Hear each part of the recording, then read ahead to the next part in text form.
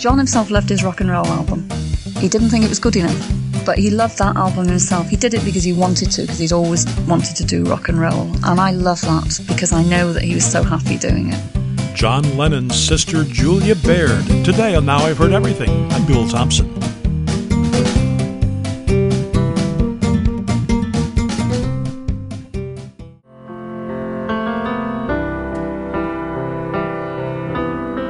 One night, 40 years ago this week, a young man approached musician John Lennon outside Lennon's Manhattan apartment building, appearing to ask for an autograph. Instead, he shot and killed John Lennon, who at that time was just 40 years old. A few years later, Lennon's half-sister, Julia Baird, wrote a book about him and her and their mother called John Lennon, My Brother.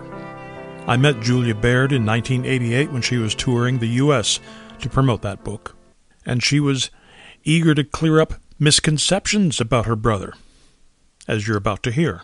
So here now from 1988, Julia Baird. Over the years, I've gone into various bookshops and libraries and things whenever there's been a new biography of John and or the Beatles. I don't buy them. We've been sent a lot. I don't read them either, only because they're so wrong. And I look back to the beginning where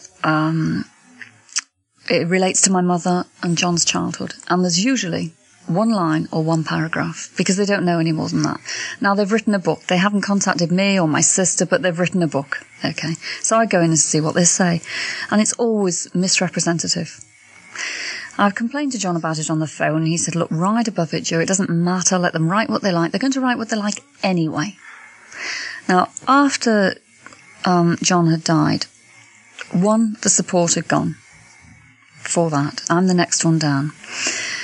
And the main reason for the actual electric prodding, if you like, to write this book, in England there's a cultural programme, very well watched, called Everyman. And I don't know if you had the film here. From my talking to people, I don't think you did, but they did the thoroughly documented, researched life story of John to commemorate 5 years, 1985. So I watched it, not because I wanted to, and certainly not because I'm a masochist, but I knew that my children would watch it, their friends, they're 17 and 18 now, so they were 15 and 16, would watch it. Everyone that I know would watch it, and they'd all know things about me that I didn't know. So, I watched it. Now, this first line, or first paragraph, had been translated into 5 minutes on celluloid, and it was just as wrong. And my mother was grossly maligned, and I thought, right, that is it. Now, I complained about my bit. Cynthia complained about her bit. They had Cynthia getting married. The thoroughly documented story of John didn't even include Julian's birth. He wasn't there at all. I mean, that was a joke. My mother was on as a silly, empty-headed nitwit who abandoned a child, which wasn't true at all. And Cynthia complained about her bit. She was on getting married with short, dark hair and a headscarf. This is the glorious Bridget Bardot look-alike. And it was just so wrong that I felt, right, I'll do something. Now, at the end of that programme was a short clip of Yoko and Sean sitting somewhere here at home, presume, on the sofa, watching this film. Now, it wasn't part of the film, but it had been added on to the end. So to me, it was like the seal of approval, saying, yes, well, what a wonderful film, and this is a good way for Sean to learn about his father's family. Well, his father's family are sort of fainting all over the place, so, this isn't us at all. And so that's why I started it. Now, what I actually did was I wrote an essay, because that's all I'm capable of writing, explaining the situation. It was like an exorcism for me. I wrote it down, right? And I know the people who run the Beatles Conference Centre in Liverpool. I know them as chums. We just know each other. And I rang them up. They were quite surprised and said, would you put this out? And I said, yeah, of course we will. They didn't think I was going to ever do anything. And it was handwritten. And I put it out there at that Beatles conference. And Jeffrey Giuliano was there, and he was there because he'd published The Beatles: A Celebration. And he pestered me to death. If you're listening, Jeffrey, you pestered me to death. But he had a point. He said, look, nobody's going to see it. It's going to be here and that's it. And eventually I said, all right, let's make it bigger. So it's enlarged. It's the same story as I wrote, much shorter. I wrote a much shorter version, far more clipped, but it's put into a different genre. It's put so that it's readable, it's commercially readable. But you know what people in this country, and well, all over the world, are going to say. They're going to say, hey, these two scathing biographies come out now that say all sorts of nasty things about John Lennon. So here comes his sister. She wants a little piece of the action, too. No, look, if I wanted a piece of the action, I could have had a great chunk of the action any time I wanted it. Right. After John died, I was asked, you write the story, name your own price. I said, get out of here. I don't want anything like that. I'm not into anything like that. I have written in defense of my mother. I feel as if I might face her again one day, and I've got to say, look, I did something about it. John's not here to do it anymore. Yeah, that struck me. You know, I when I started on page 1, I figured now I'm going to read the inside story of what John Lennon as a youth was like. And half the book is about your mother, too. Well, it is actually, if you look in the dedication, it is dedicated to my mother, not to John.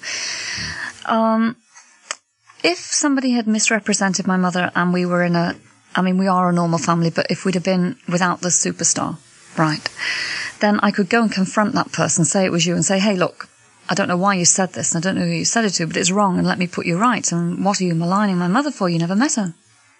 Right. But because John was the public figure that he was, it's public knowledge, and it's misknowledge. So it can only be put right in that sort of way. There was a phrase here, and I don't know who wrote the jacket copy, but it says, for over 20 years, John Lennon's family has been inundated with requests for interviews, which it has rarely granted. I mean, I can certainly understand that. That's, that you want that. But I'm curious now. All these interviewers have had these questions saved up for 20 years. I'm wondering if you've had something saved up for 20 years that you've always wanted to say in an interview. No. Do you mean to you now or what? No. I mean, this to me, I'm just sort of getting used to this. I've done it. I really have done it for a special sort of motive. And I suppose it's certainly helped me writing it down. There's no doubt about that. It's been double-edged. You know, it's made me understand more about my own family when you've got to actually sit and sort it out. I was just going to say, you've faced a lot of tragedy in your family, yes, more so than many people have.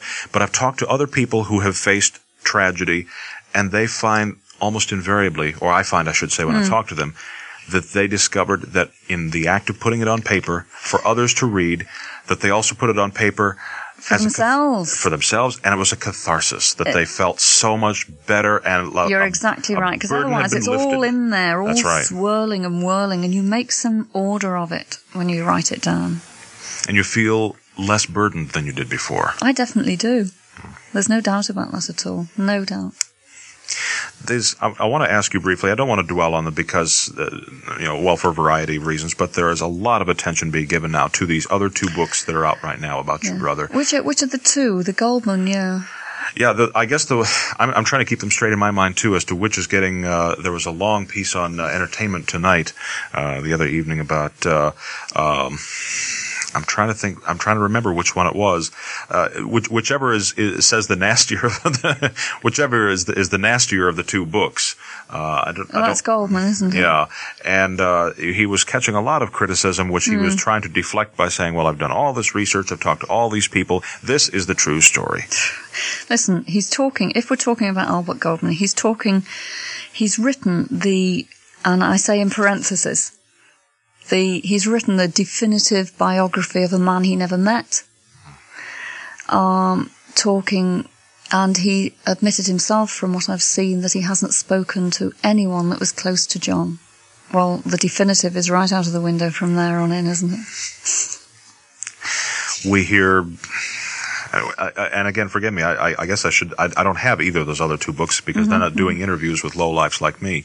But, so the publishers don't send me the books.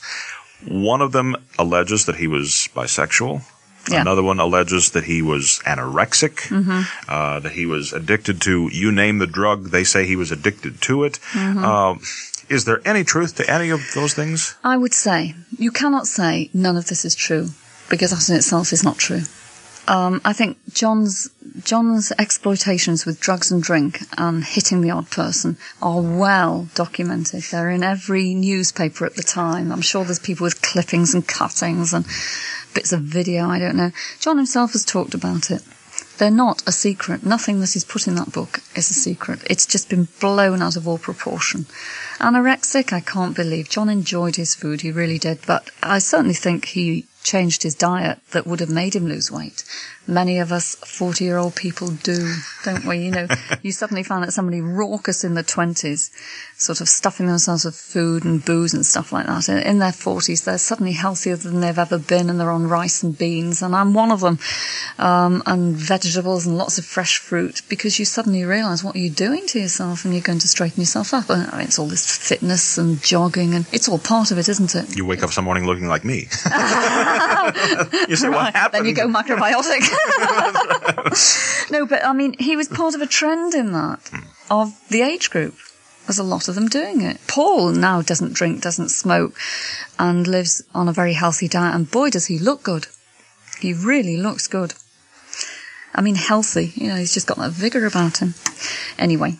I don't imagine that he hesitated for even a moment when you asked him to write the foreword. No, not at all. I wrote to him, and I got a reply by return of post. I met him almost right away because I couldn't go down. I had school exams. And he plunged right in. He's with me every step of the way, which is great. And I brought him in because he's got street cred. You know, he's got credibility. If I'm writing about my mother, my brother, people are going to say, on the one hand that Goldman never met anybody, and on the other hand I'm totally introverted about it, and it's nepotism gone wild. Well, of course it is. But bringing Paul in, Paul knew my mother well. Of course he knew John as a close friend. And he knew me and my mother and John, and because of his position, I thought he was the best one to bring in on it, and he didn't hesitate to come in on it, because he does remember these things. About the homosexuality, that's the only thing that I would say in the book would refute. The only people who can talk about John and Brian are John and Brian. It's very easy to discuss the whole, I mean, they'll be married and have children next year, and they're both dead, what can they do about it? Paul said, when I asked him about it, first of all, he said, well, why not me? I'm gorgeous, aren't I? Right. Oh, this is true. But what he actually said was, I was holed up in a hotel room with John, all over the world, for years, touring. Locked in. For their own safety, they were locked into those rooms. He said, and there was never, ever, the slightest inkling of anything. Now, that's good enough for me. When do you miss John the most? Are there certain times of the year, certain seasons? Well, of course you think about him on his birthday and stuff like that. I mean, I think about my mother still on her birthday. I miss him just not being there for the rest of my life and my children's lives. Because he's a sibling, he should always be there. It's tough to lose a brother or a sister, well, of course isn't it? It is, of course it is. If you've read the my foreword, Paul's done his, and if you've read mine, I do Zen, because I find it helps in all walks of life. Nothing, and not this, in my whole life generally. And I've given a simple Zen story, if you like, to explain why I've written the book. And it's a very, very rich man, goes on this huge pilgrimage, gets his feet bleeding and everything, all the right things. He's super rich, and he wants to know the recipe for a happy life, because he realises that money isn't everything. And he goes to this little teacher high in the mountains in a cave, and he waits outside for days on end, and eventually he gets this little note that says, grandfather dies, father dies, son dies. And he says, what? This is it? You brought me across the land for this? I've been travelling for weeks. I don't believe it. I'm a very rich, important man. I've given up my business. I've given up my time. And the teacher comes out to him, calms him down and says, look, if you've got these 3 generations, if the father dies before the grandfather, you have a lot of unhappiness. If the grandson dies before his father, you have unhappiness. But if the grandson dies before the grandfather, you have total chaos in your family. I would give you this as a recipe for a happy life. And to me, it just summed it up. Wow. I know you must be asked this an awful lot, but do you have a favourite John Lennon song? Yes, and I have to keep saying the same thing. It's Imagine. And it probably is for most people. John himself loved his rock and roll album. He didn't think it was good enough, but it wasn't as good as Elvis, was it? He never quite cracked it. But he loved that album himself. He did it because he wanted to, because he'd always wanted to do rock and roll. And I love that because I know that he was so happy doing it. I found that terribly ironic that here your mother encouraged John to pursue that kind of music when at exactly the time when the Beatles came to America, my parents and so many others were discouraging us. I know. And we loved Elvis from the minute we heard him. I remember my father bringing in the Heartbreak Hotel record and saying to me, is that it? Is that the one you wanted? He's just gone in and bought it. So it was, I remember it so clearly. Julia Baird is 73 now. She's retired, and she still lives in Liverpool. Are you new to Now I've Heard Everything? Well, you can find all of our past episodes, seasons 1 and 2, over 200 interviews in all, at our website, heardeverything.com. And, of course, we post new episodes here every Monday, Wednesday, and Friday. And you can find us on all major podcast platforms. And thanks for listening. Next time on Now I've Heard Everything, the guy who became famous for being the second banana to people more famous than him, my 1998 interview with Ed McMahon. Said to me, he said, Ed, I don't know what it is in the world that you do, but whatever it is, you're the best at it in the whole world. That's next time on Now I've Heard Everything. I'm Bill Thompson.